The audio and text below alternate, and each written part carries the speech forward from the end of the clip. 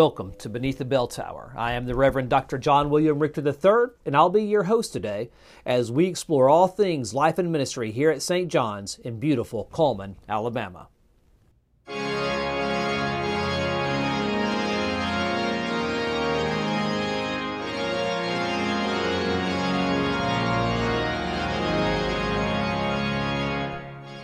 Welcome back to part 3 of our exploration of who we are at St. John's Evangelical Protestant Church.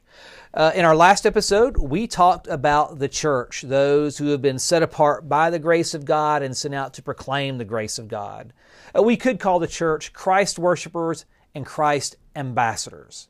But if the church is this gathering of people, it is those who gather under the banner of Jesus, who confess with Peter in Matthew's Gospel that Jesus is the Christ, the Son of the living God, and then, of course, surrender to Him as such. And now the hard part. We move into the next phase of discussing what is an evangelical Protestant. Or we could ask, why does it say Lutheran above the front door of the sanctuary at St. John's? And so in this episode, we're going to talk about what it means to be a Protestant. And to do that, we need to go back just briefly to the year 1517, specifically to October 31st, 1517, when Martin Luther nailed the 95 Theses to the door of the Wittenberg Church in Germany. And so Luther's had this incredibly arduous spiritual journey. And at the end of that, his deliverance from that was really discovering the grace of Jesus in the Scriptures.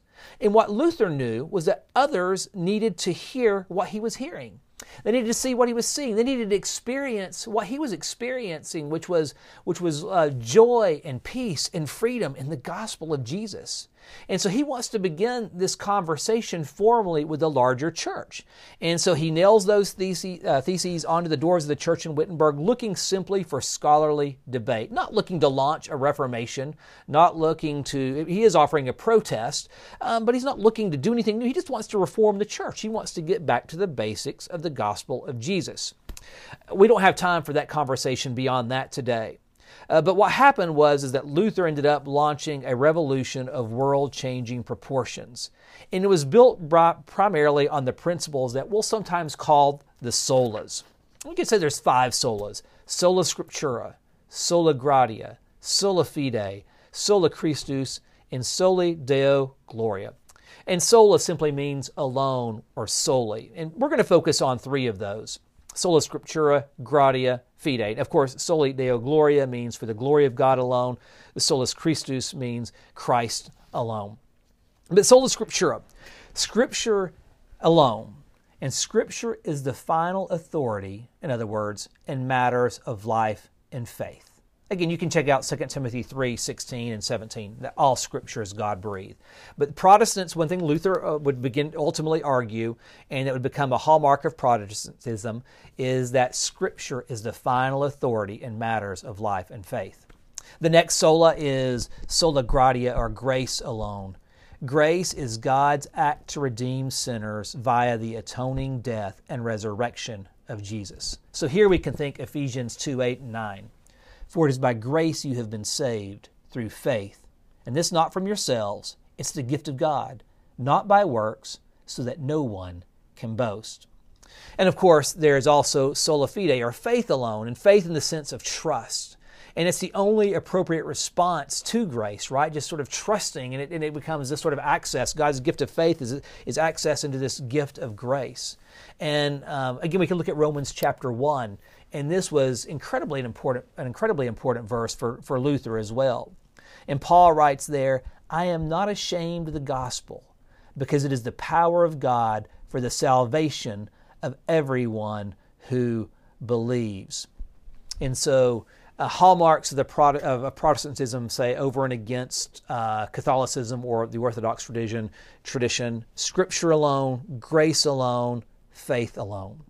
Now, these tenets of the faith provide the groundwork from which St. John's works even today. The church is built on the identity of Jesus, these solas. These are our roots. The Scriptures testify to Jesus. The work of Jesus on our behalf is a work of grace. We believe, we trust, we have faith, the testimony of and about Jesus, and we believe and trust and have faith in what he says is true. So what does it mean to be a Protestant? Ultimately, we could just sort of summarize it simply: to trust in those solas of the Reformation. Scripture alone, grace alone, faith alone. Now, in light of those solas, there are still some things we don't want to lose. We don't lose sight of the history of the larger Christian tradition.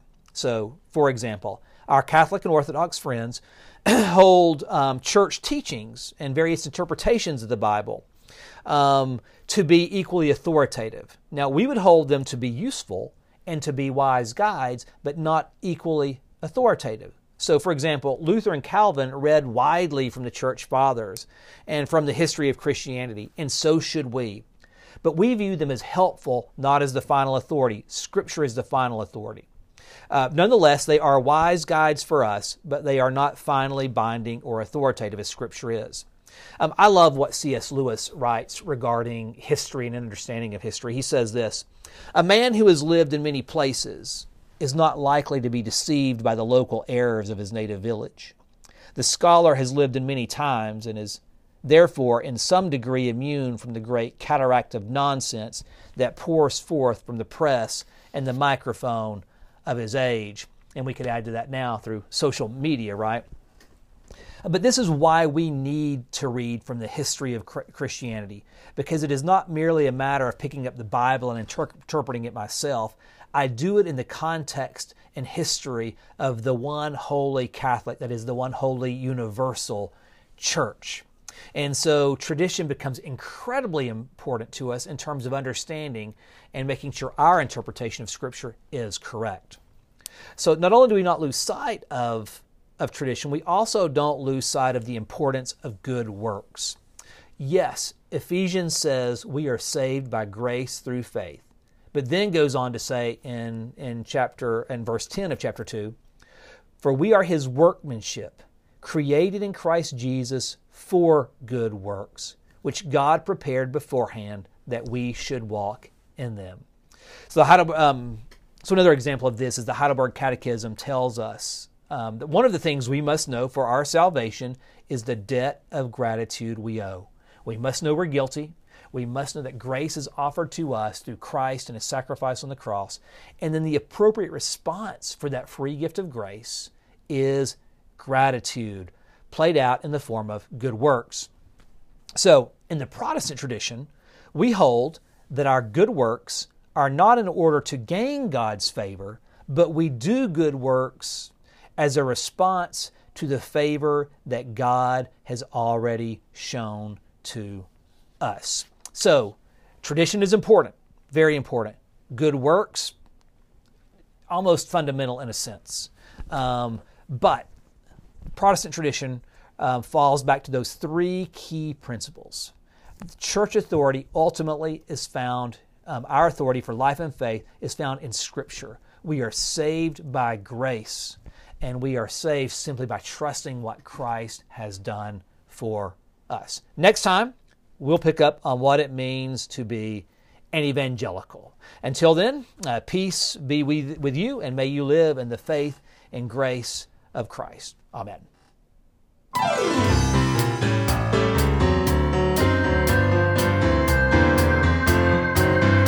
I'm pressing